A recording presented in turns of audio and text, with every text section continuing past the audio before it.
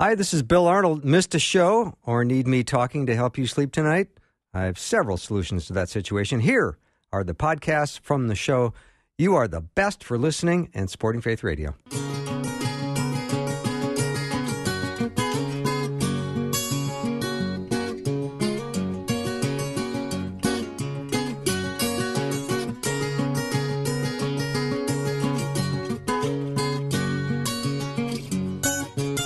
And a warm welcome to Afternoons with me. I'm Bill Arnold.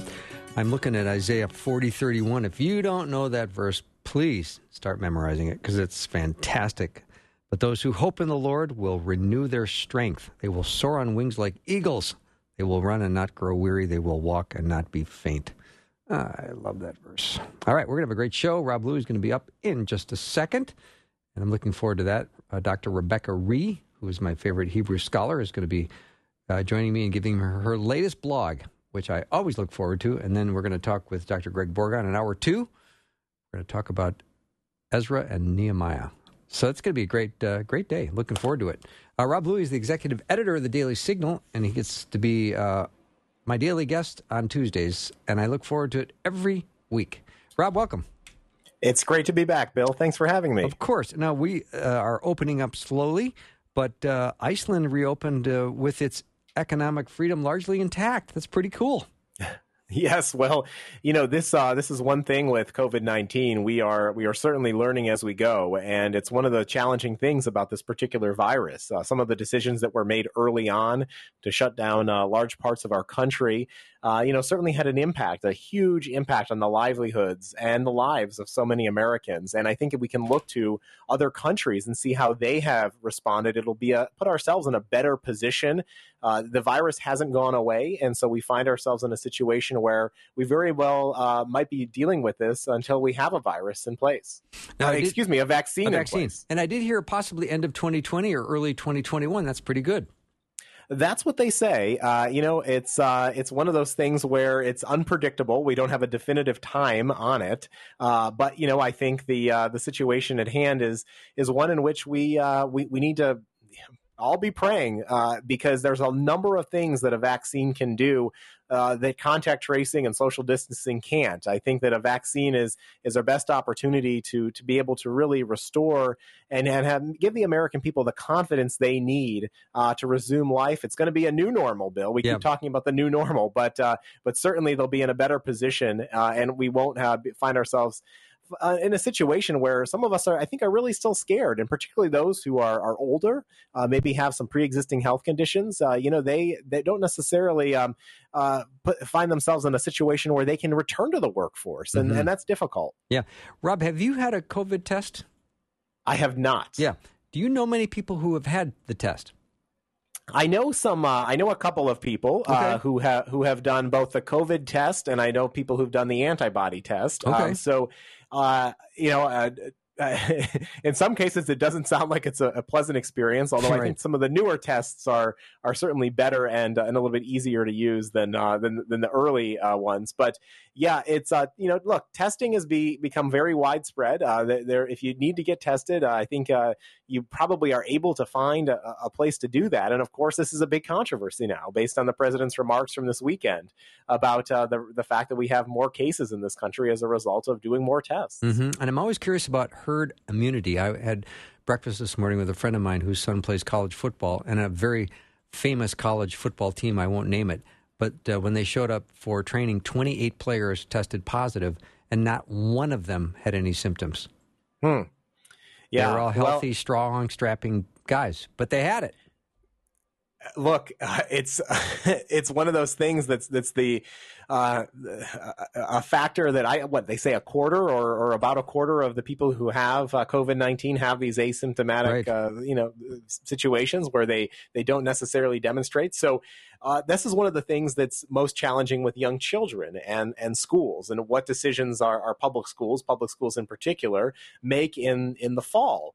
Because if schools don't go back to, into session, we could find ourselves in a situation where it's going to be difficult to restart other professions. For Of instance, course. if a mom or dad has a kid in public school and the school is closed, well, they're going to have to stay at home with their kids, and they can't go into the office and probably fully do their jobs. So this is why, again, I think it's so important to be using this time now. We know that the virus isn't necessarily as dangerous in the summer because of the heat and the sunlight. Mm-hmm. So now is the time we need to be preparing for what we might face in the fall and the winter months. Did the Coronavirus Commission have sort of a final observation about the lockdown? Yes. Well, we think that there were many decisions that were made early on that should have been decisions made at a local level that maybe sometimes were made at a state level. So many of our states are different with big cities, rural areas, the suburbs, and all of those areas need to be treated individually and not as one collective unit. My home state, where I was born, New York, is a classic example of this. You have several big cities in upstate New York, but certainly nothing that compares to New York City. But yet a lot of the decisions that were being made in New York were driven by what was going on in New York City. And I think you starting to see the governors are realizing this. This was a big focus of the commission's work, which was to have targeted and temporary decisions being made. So, for instance, Bill, you might have a certain geographic area that has an outbreak that you would want to isolate and maybe have more restrictions in place. Mm-hmm. But that doesn't mean you have to do it throughout the entire state. And I think that's one of the areas. I think another big one that we saw some really positive response to was our call to reopen the medical offices. Whether it was people who were unable to get cancer treatments, and we know that cancer treatments went down significantly, just to your dental cleanings. Those all have an impact on our health. And so, yes, they might not have been suffering from COVID-19, but there were other consequences. And so we're very grateful that many doctors' offices in many states have reopened as a result of our calls to do so. Mm-hmm. Over at the Daily Signal, and you can always go to dailysignal.com, you've got a couple of very smart doctors, Doctors Price and Gray, talking about the media might be kind of itching for a second wave of COVID-19. Say more about that. I certainly hope not, but yes, it does seem that there are some in the media who might be rooting for it, and that's unfortunate. At the same time, the Washington Post, the newspaper that I subscribe to, for months was running on its front page a daily tracker of the number of COVID-19 deaths. And I didn't particularly like it, Bill, because I thought that it was really emphasizing a very negative and grim statistic. But interestingly, the Washington Post decided to remove it this weekend, as we've now had some of the lowest number of deaths in our country. So I think that it's one of those things where the media will latch onto these narratives. There's a pack mentality in journalism today that I find deeply problematic. And as a result of that, certainly it influences public opinion in the way that the American people think and act on certain issues. Mm-hmm. I read recently that the expectation from some of the spring breaks and the openings and the gatherings and the protests that would normally have caused new cases and a crushing impact on the hospitals they have not seen, which is good and bad news. Well, that's right. I mean, one of the good news is that as a result of the Slow the Spread campaign that President Trump and Vice President Pence had put so much emphasis on in March and April, we were able to get more personal protective equipment. Our hospitals and medical offices were able to be in a better position to respond. In many cases, states did not exceed the hospital capacity. I mean, you even saw in New York City, right? There were Samaritan's Purse put up that hospital right there in Central Park, which I don't even think had to really be utilized much because the demand wasn't there. But yes, we need to be in a position where we are prepared for this, particularly, Bill, if we're finding ourselves in a situation where we have a COVID-19 outbreak at the same time as the regular flu season, and that's really hard to predict at this early stage. But I think it just goes to show some of the challenges that are going to confront us in the future. And Rob, I heard a glimmer of hope that baseball might return. It seems that way, Bill. It seems that the owners and the union can't really come to an agreement, which I think is unfortunate. But through at the end of it. The commissioners made a decision, 60-game season, which is significantly shorter than what a normal season is. But I'll take any baseball, frankly, as long as it can be done safely. I mean, I think that this is, again, a challenge. We're going to be in a situation where that first positive test is probably going to cause a lot of panic. And so, how we all respond to that, I think, is really important. And you already saw the sports world react pretty aggressively at the end of last week when some spring training facilities were shut down as a result of positive tests. So, yeah, it's going to be a challenge if they attempt to do it. And I think all sports are going to be in that same boat. Mm-hmm. Rob, let me take a little break, and then we'll come back. Rob Louie is my guest. He is the executive editor of the Daily Signal. You can always head over to dailysignal.com. We'll take a short break and be right back.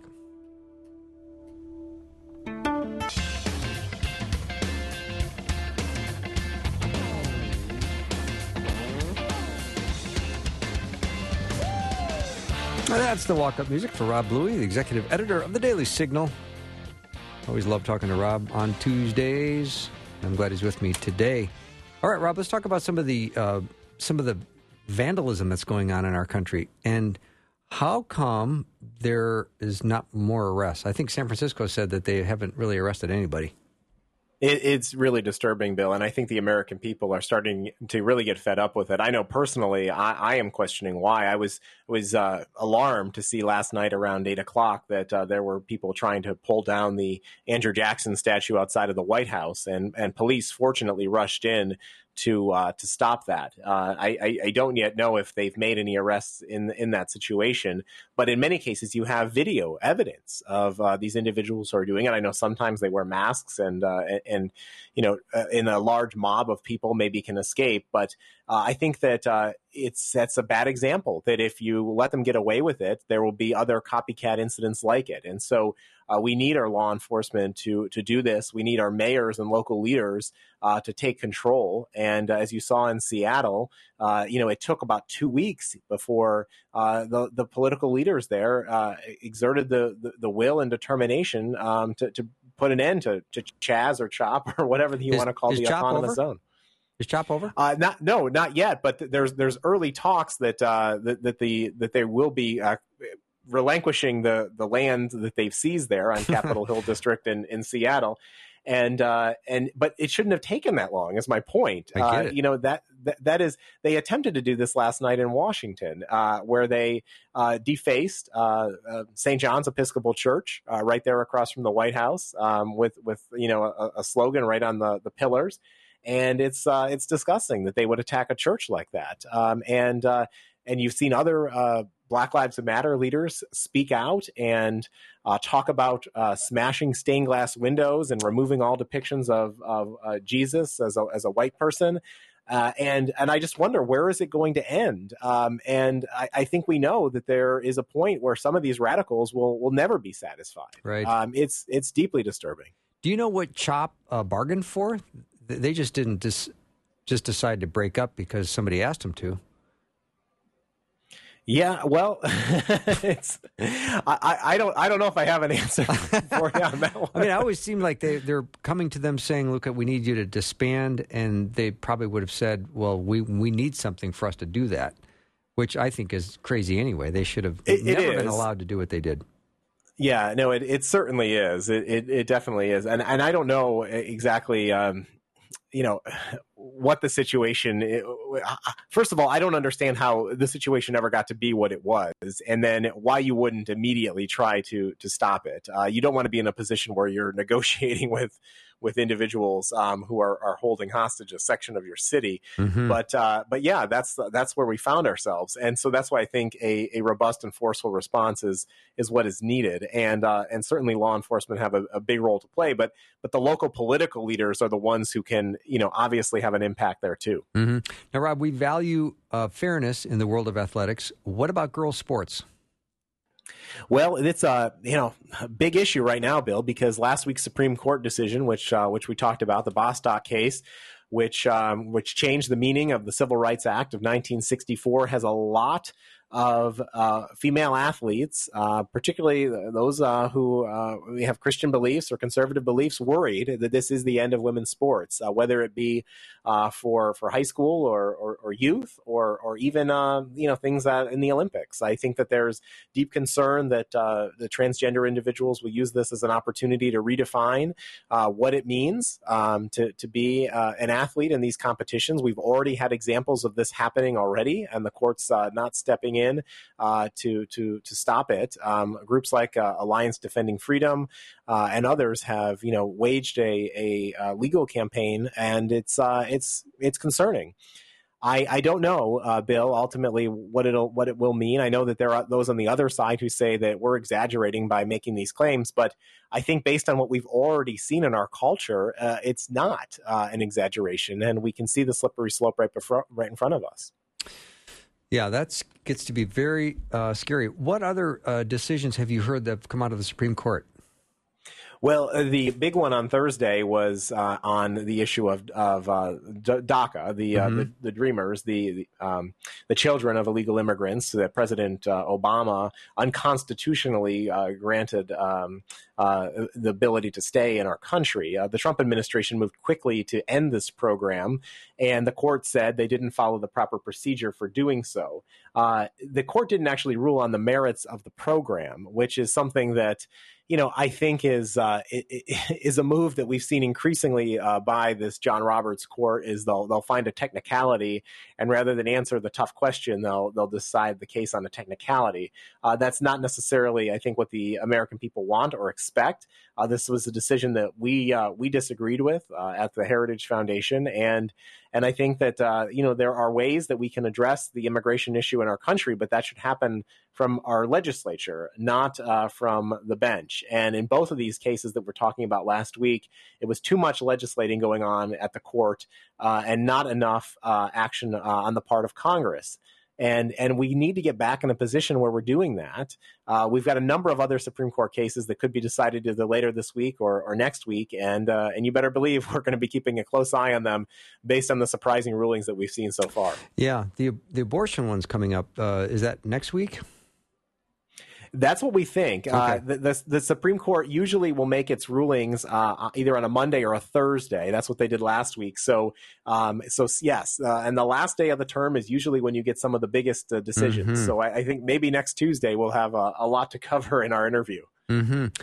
What are you thinking about the campaign rally that happened last weekend? What did you think? That was a wise move? Do you think it was dangerous to do what the Trump campaign did, or what are your thoughts on that, Rob? Well, certainly the people who chose to turn out for that rally, just like those people who are choosing to re-enter society and do things, there are always going to be risks associated with things that happen. Mm-hmm. But we can't necessarily stop living our lives as a result of that. So I don't fault the Trump administration for holding the rally. I think that the safety measures they put in place were quite robust. And those individuals weren't forced to go. I mean, they made the choice to be there. As for the content, of course, President Trump, as he likes to do in these rallies, entertained for a couple of hours. The media tended to seize on a couple of comments that he made during the course of that speech on coronavirus and testing. And of course the fact that the arena wasn't full. It's like the guy can't win. You've got a full arena, and then he would have been jeopardizing everybody's safety by packing them in, and the arena is not full, and it's another excuse. But regardless of what it is, I think that this president is eager to get back to on the campaign trail, and I think the American people are probably looking forward to a robust debate between the candidates this fall. And to the extent that we can have that with the situation we find ourselves in, it should be a contrasting vision of what direction we go with our country. Yeah. Do you hear anything about Vice President Biden having any planned rallies? Do you hear anything about that? Not yet. Yeah, I mean, haven't there either. are certainly some events that are happening, but nothing on the grandiose scale of a rally. And I think that, look, the vice president has certainly optically taken a different approach. I mean, he is seen in public with wearing a mask. President Trump has pointedly said that he's not going to do that. He doesn't feel that he's in danger. He has worn the mask, I think, when he's gone on some of these tours to different facilities. But yeah, in public, I think he definitely has a preference for doing it differently. Rob, I have not followed this at all, so I'm just going to ask you. There seems to be an awful lot of bad blood between the Trump and John Bolton. Yeah, that's to say the least. Not just Trump, but I'm seeing a lot of people. Mike Pompeo coming out with a strong message in numerous appearances. Mike Pompeo saying, "Look, taking a page from Bolton, or the cover from Bolton's book, saying I was actually in the room." That is a situation where he is he's pushing back, both Trump and other members of the administration, saying these things did not happen that Bolton says were in the book. But Bill, I wasn't in the room either, so it's hard for me to determine. And I think this is one of those issues where the American people are going to have to look at the facts, look and use their best determination, review multiple sources, and attempt to come up with something that they view as credible in their eyes. I think this is one of those issues where, whenever somebody writes one of these tell-all books, you always, I think, have to be somewhat skeptical, but at the same time, be discerning. The media certainly is jumping all over it. Mm-hmm. Rob, how would China be held accountable for the coronavirus pandemic? Well, it's one of those issues where they need to be held accountable first and foremost. And the fact that they weren't transparent with what they knew early on. We lost some critical weeks at the beginning when we could have suspended travel much earlier, and maybe not. Look, this wasn't just an issue for the United States here either. I mean, remember, it was the Chinese who were traveling to places like Italy and Europe, where the disease spread quite rapidly, largely among an older population. So yes, there certainly could have been steps that China took earlier. And I think now, as you're seeing Beijing put in place some new restrictions, we still aren't getting the full story about what's going on in China. It's really really disturbing that the Chinese have not learned their lesson after the first wave went through. Right. And I saw a price tag of the coronavirus probably costing $7 trillion. That's just stunning. Yeah, it is. I mean, the economic impact, the cost to people's livelihoods, and then sadly, those who've lost their life or are still struggling with recovering from it. And we can't forget about those people who, had a severe case and find themselves in a situation where it will take quite a long time probably for them to get back to normal. So our prayers go out to them. But it's one of those things where it's had dramatic economic impacts, but there are a lot of good stories coming out of it too. People who are rediscovering new careers, new ways of doing things, families that have been able to spend a lot more time together, like mine. That I'm really blessed for the opportunity to work from my home office and get to see my three kids much more often than I would have if they were in school and I was at work. Yeah, Rob, thank you so much for joining me. I always look forward to hearing from you. It's great to be with you again, Bill. Thanks so much. Yep, Rob Bluey has been my guest, Executive Director of the Daily Signal. Head over to dailysignal.com. Take a little break. When we come back, Dr. Rebecca Ree will be joining me. We're looking forward to that. Be right back.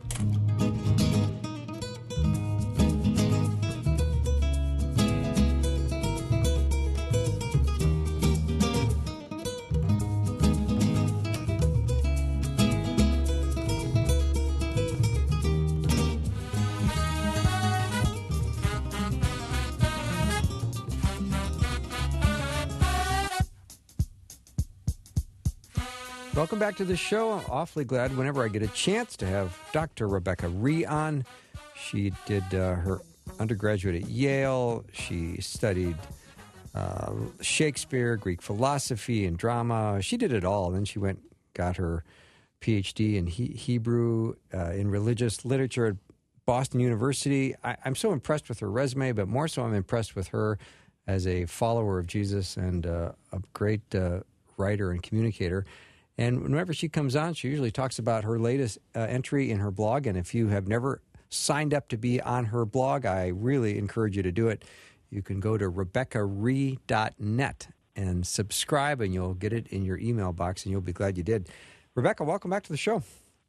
It is my delight to be here. How did I do on your introduction? I botch it? You did just fine. Well, I'm glad to have you back, and happy summertime. I don't know what your world has changed, how it's changed now that it's summer.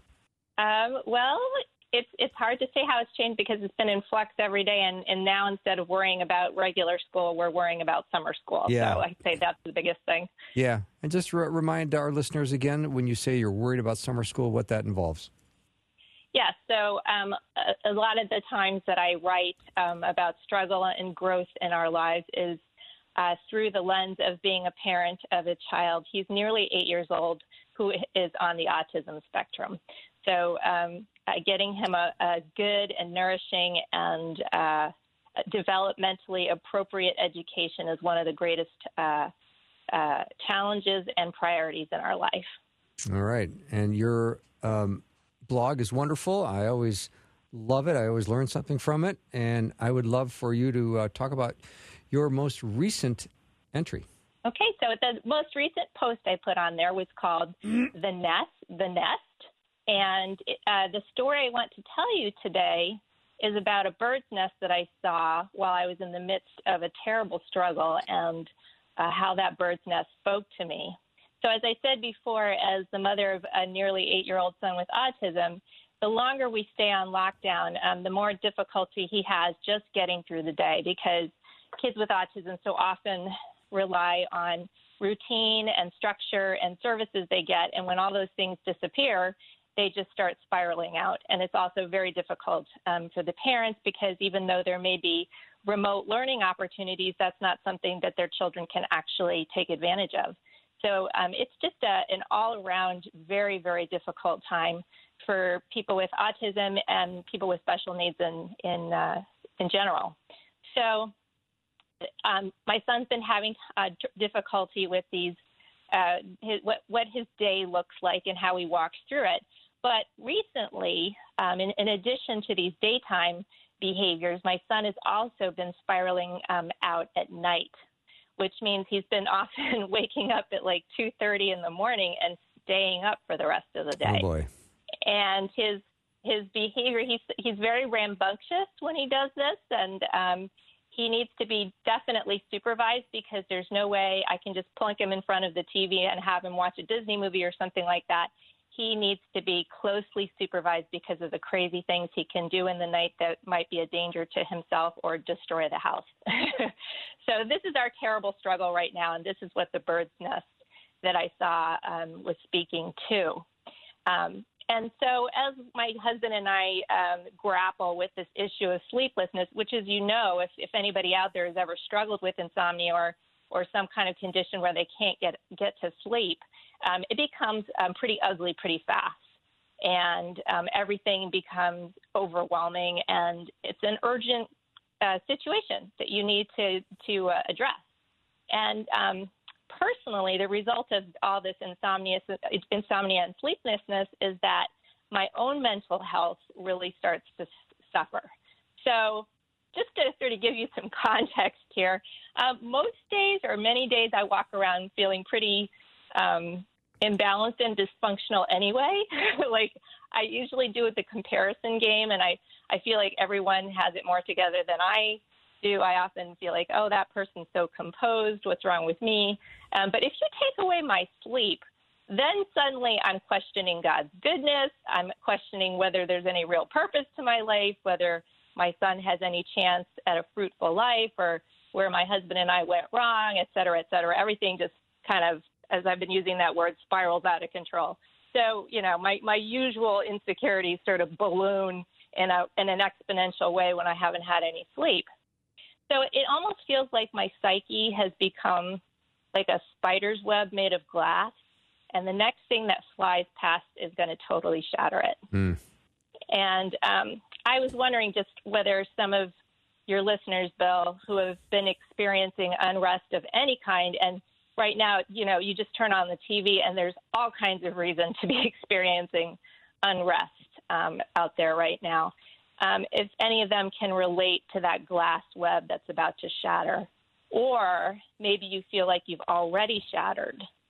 And if that's true, I just want you to hang in there until the end of this story, because there's some biblical truths that I want to kind of bring out that maybe bring some strength and comfort to you. I love it. So let's go back to the bird's nest. Okay. So although my husband and I were like just dead tired from, this crazy being up with my son at night, we decided to take him for a walk around Yale. We live in Connecticut, and Yale is in New Haven. And both of us went to school there. That's where we met, in fact. And so we decided we would take him for a walk around there. And this was 3 weeks ago. So the campus was like literally bursting with a beautiful spring growth. I mean, there was flowers coming up everywhere. There was buds on the trees. It was just gorgeous. But in stark contrast, there was nobody else walking around hardly besides us, either, as a visitor or a student or faculty. And, Yale's kind of an international entity. There's always a stream of visitors coming through Yale campus. And this was a really odd sort of occurrence for us to be in this context and just sort of being alone on campus. And again, the stark contrast between, the explosive growth going on around us and yet the emptiness at the same time. And it was just one more reminder that, we live in a different world since COVID has struck. So, as we were enjoying this gorgeous scenery all around us, and at the same time, it was kind of easier to maneuver my son around because it was empty, because he doesn't do well in large crowds. So on the one hand, we were appreciating that fact, but there was no denying that Yale felt kind of eerie. This emptiness felt kind of eerie and almost disturbing. There was just no escaping that fact. So there was just weird contrast between what we were seeing and what we were experiencing emotionally about it. And so right when it was time to go, we were getting inside the car, and my husband points and says, "Look at the bird's nest." And so I follow his point, and I see that there's this gorgeous tree blossoming with these, like a riot of pink blossoms. And I see that nestled right on, in amongst the branches is this little brown cup. And it's perched right in the center, and it's clearly visible from the sidewalk where we were standing. And immediately I had two opposite reactions inside of myself. And the first one was sort of this gladness for the new life. Whenever you see new life, whether it's a newborn baby or you're going and seeing a new growth in a garden, like a sprout or something happening in a garden, there's generally, a sense of celebration and happiness when we see a new life burgeoning. And so I sort of felt that first. But then the second reaction that I had was far less pleasant and far less rational. And inside of my head, I could hear myself screaming at the mother bird. And what I was saying was, "What are you, nuts? Why would you risk having your babies here of all places? It's so barren, and you stick out like a sore thumb. It is so not safe for you to be here. Why would you build your nest here of all places?"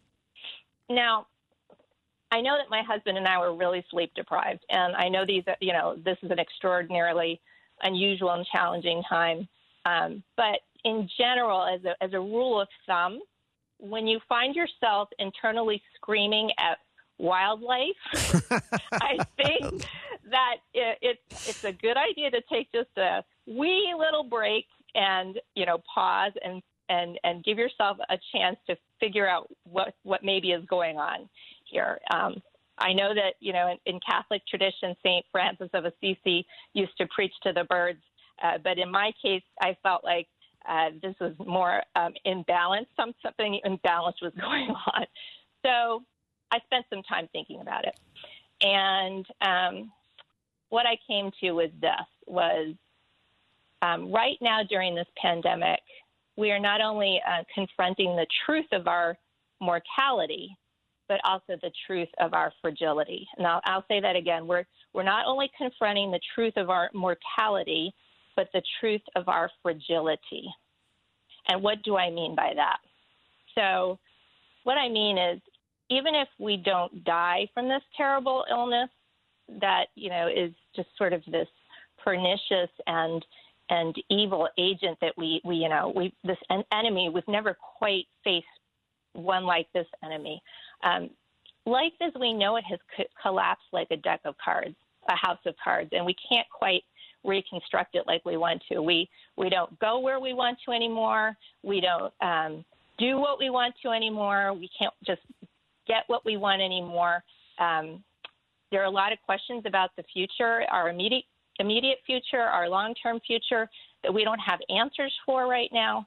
And so we know that God is supposed to bring good from even the worst of circumstances, but these particular circumstances are so long-lived and so relentless that we're left seriously doubting what God's going to do and how that's going to impact us.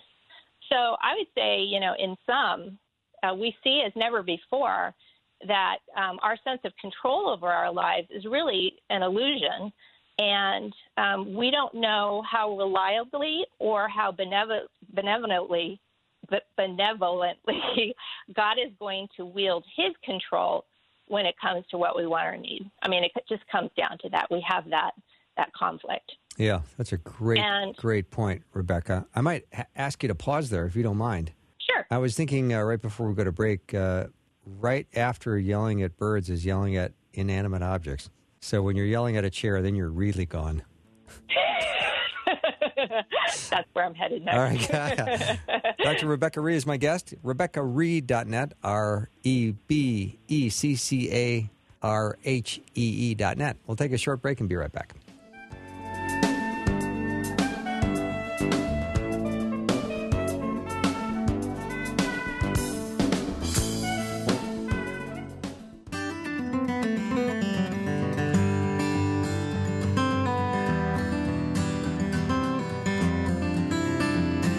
Show. So glad to have Dr. Rebecca Rhee as my guest. We are talking about her latest blog, and if you've not subscribed to her blog, I recommend you do it. Go to RebeccaRhee.net. We're talking about the nest, and I love what we're going through, talking about fragility of life. Yep. So I'll be honest with you. The way I struggle with the truth of my fragility is much the same way that I struggle with my son's insomnia, which is I treat it as something I desperately want to get rid of. I desperately want to rid myself of this thing in my life so that I can be okay. Now, what do I mean by okay? Everybody's got their own definition of being okay. And for me, I think actually for most human beings, being okay has more associations of being strong than being weak. So I'll give you a few small examples from my own life. Like, I don't like taking naps. I don't like allowing myself to take a nap, even no matter how legitimately tired I may be. I just feel like for myself that's weakness, that's an indulgence. I often tend to set goals that are too high, and then when I don't reach them, I give myself very little grace about it. I'm very hard on myself when I make a parenting mistake, or I find that I'm more and more uncomfortable with the changes that my body is going through as I get older. I'm almost 50 now, but I kind of expect myself to act the same way as when I was in my 20s. And then I'm also impatient with myself over my sensory sensitivities. And by that I mean how I react to light, how I react to sound. And during these times, especially when I'm sleep deprived, I often feel like, everything's too loud, everything's too bright. And I'm kind of impatient and exasperated with myself about that. So I feel like, and again, I've said this before, I'm often comparing myself to others and feeling like I come up short. I'm so fragile and pathetic compared to other people. And, I'm guessing that many of the listeners out there can relate to what I'm saying, that, there may be aspects of your own fragility, be they emotional or physical or spiritual, that you struggle with too. Like you really have an internal conflict over these things, and it plays out in all kinds of ways in your daily life and steals your peace. So here's the problem. So I went to the Bible, and here's where the biblical truth comes in that hopefully will give us some strength and perspective, which is when I went to the scriptures, I could not find any support for rejecting or despising our fragility. I couldn't find it. And in fact, what I found was quite the opposite. So I'll give you some examples. When Jesus taught the multitudes, he put fragile things in a positive light. So in the Sermon on the Mount, that's probably one of the most famous, birds and flowers appear as objects of God's tender care, not a sparrow falls. Or, Solomon in all his glory was not dressed as fine as one of these flowers, right? And it's the meek and not the strong that are blessed as inheritors of the earth. And on multiple occasions, Jesus likens his beloved followers to sheep. And sheep are fragile animals. They're vulnerable. They're especially in need of safekeeping. And if you go a little further into the New Testament, for his part, the Apostle Paul goes so far as to boast about his fragility. He calls it weakness. He boasts in his fragility because it serves as a conduit for God's power. And then most dramatically, after Paul, is that when Jesus was speaking to his disciples about the death by which he would save humankind, he described that death as a demonstration of fragility, not a manifestation of might. Let me say that again. He described his redemptive death as a demonstration of fragility, not a manifestation of might. He said, "This is my, parentheses, fragile body broken for you." Wow. One might even argue that the whole narrative of the incarnation, from Jesus' birth to Jesus' death, plays out in Scripture as an exploration of God's handling of human fragility, how God uses these fragile earthen vessels to pour out heavenly blessing, the most awesome blessing being his very presence amongst us. So again, what I found in Scripture was like the polar opposite of the contempt in which I've been holding myself, my own fragility, the contempt that I've been feeling. So if I may, next time we are tempted to deal harshly with ourselves for being fragile, maybe we can try a few small things, because I always encourage people on my blog to do things in small steps. So if I may, I think I'll offer you a few practical things. And the first is to remember that God appears to have built fragility into the very fabric of creation, that there seems to be a high and holy purpose that fragility accomplishes, even if we cannot always discern that purpose in the moment. And my guess is that some of our best contributions to the world come through fragile and sensitive parts of ourselves. So like an example might be, maybe you're really sensitive to sound, but that makes you a great musician. Or maybe you have a really fragile heart, but that gives you great compassion for others. Or maybe, in terms of your own personal benefit, having a fragile self may make you more sensitive to the movement of God's Holy Spirit. So again, let us just sort of acknowledge that God wove fragility into the fabric of creation, and we need to start viewing it from his point of view. And then the second thing that we can do is submit our fragility to God rather than despising ourselves for it and working hard to eradicate it. I was struggling over something a years back that had to do with my own fragility, and a friend said to me, "Why do you despise your fragility?" She said, "Some of the world's most beautiful and valuable things are fragile." She said, "Think of a Stradivarius violin." She said, "Think of a rose." She said, "Don't despise your fragility. Things, it speaks of value. It speaks of beauty."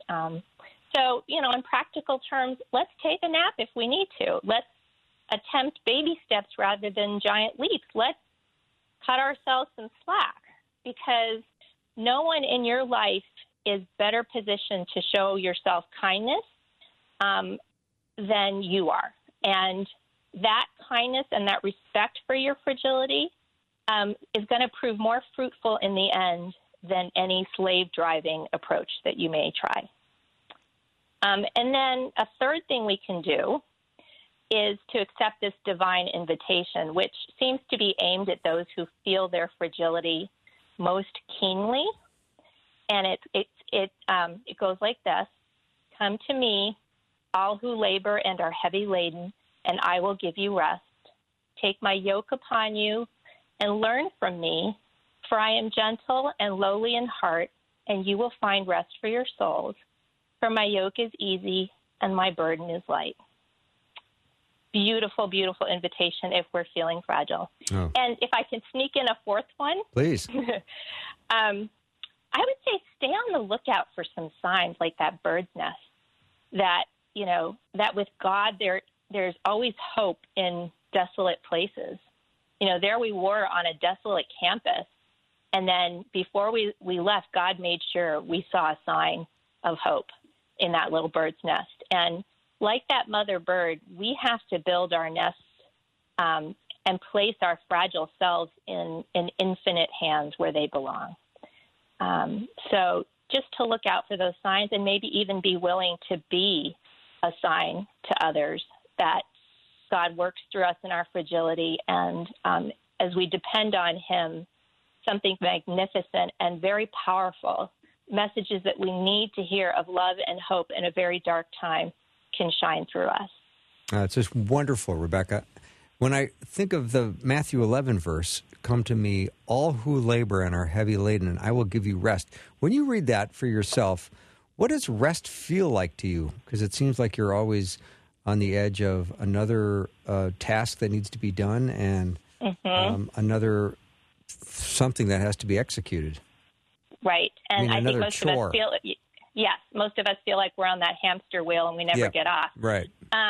I would say, I think the deep and dark and dirty secret of modern life is that most of us are at war with ourselves, within ourselves. We are really battling ourselves for one reason or another. And many of us, if we don't actually outright hate ourselves, often have contempt, have impatience, have little compassion, and we treat ourselves harshly in ways that we would never dream of treating other people. But we have this different standard for ourselves. And so I think when Jesus can get us to step outside ourselves and look at ourselves the way that He does, and we can have a moment of peace when we think, I don't need to hate myself there. I don't need to be so harsh there. I should actually, I want to extend myself some kindness there because Jesus wants to extend that kindness to me. He wants me to take this rest right now because He loves me, and that's what His will is for me. When we can have just those little oases of not fighting with ourselves so fiercely, I think that's what rest is. At least that's how I experience it. Yeah, I absolutely love what you've said, because oftentimes in Christian language we use the opposite. We're prayer warriors, and there's nothing fragile about that. I mean, there's sometimes the expressions we use that we don't associate with fragility or letting God take care of us. Exactly. And I think the real test is, sure, we are called to be those warriors. We are called to stand up and be strong and have a strong voice against injustice and have a strong voice against evil and anything that God stands against. But at the same time, our hearts must always remain soft towards Him. Exactly. And soft towards the people He puts in our lives. And that's where the God-ordained fragility comes in. Yeah. So it's okay just to say God loves you in all your fragility. Yes. In fact, it's part of His divine image in you. Yeah, that's a wonderful perspective, and I just have loved this time together. Rebecca, thank you once again. Dr. Rebecca Ree has been my guest. Her blog is RebeccaRee.net. You can head over there and sign up. It's for free. You just say, I want to get these blogs regularly, and you'll get them, and you'll love them. Rebecca, thank you so much for doing the show again. Oh, my pleasure. Thanks for having me on. Yep. We'll take a short break. We'll be right back with more.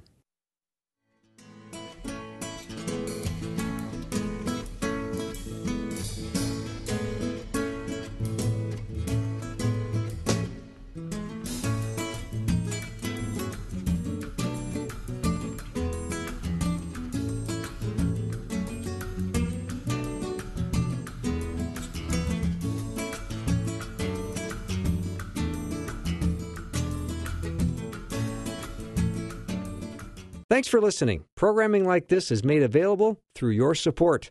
Information available at myfaithradio.com.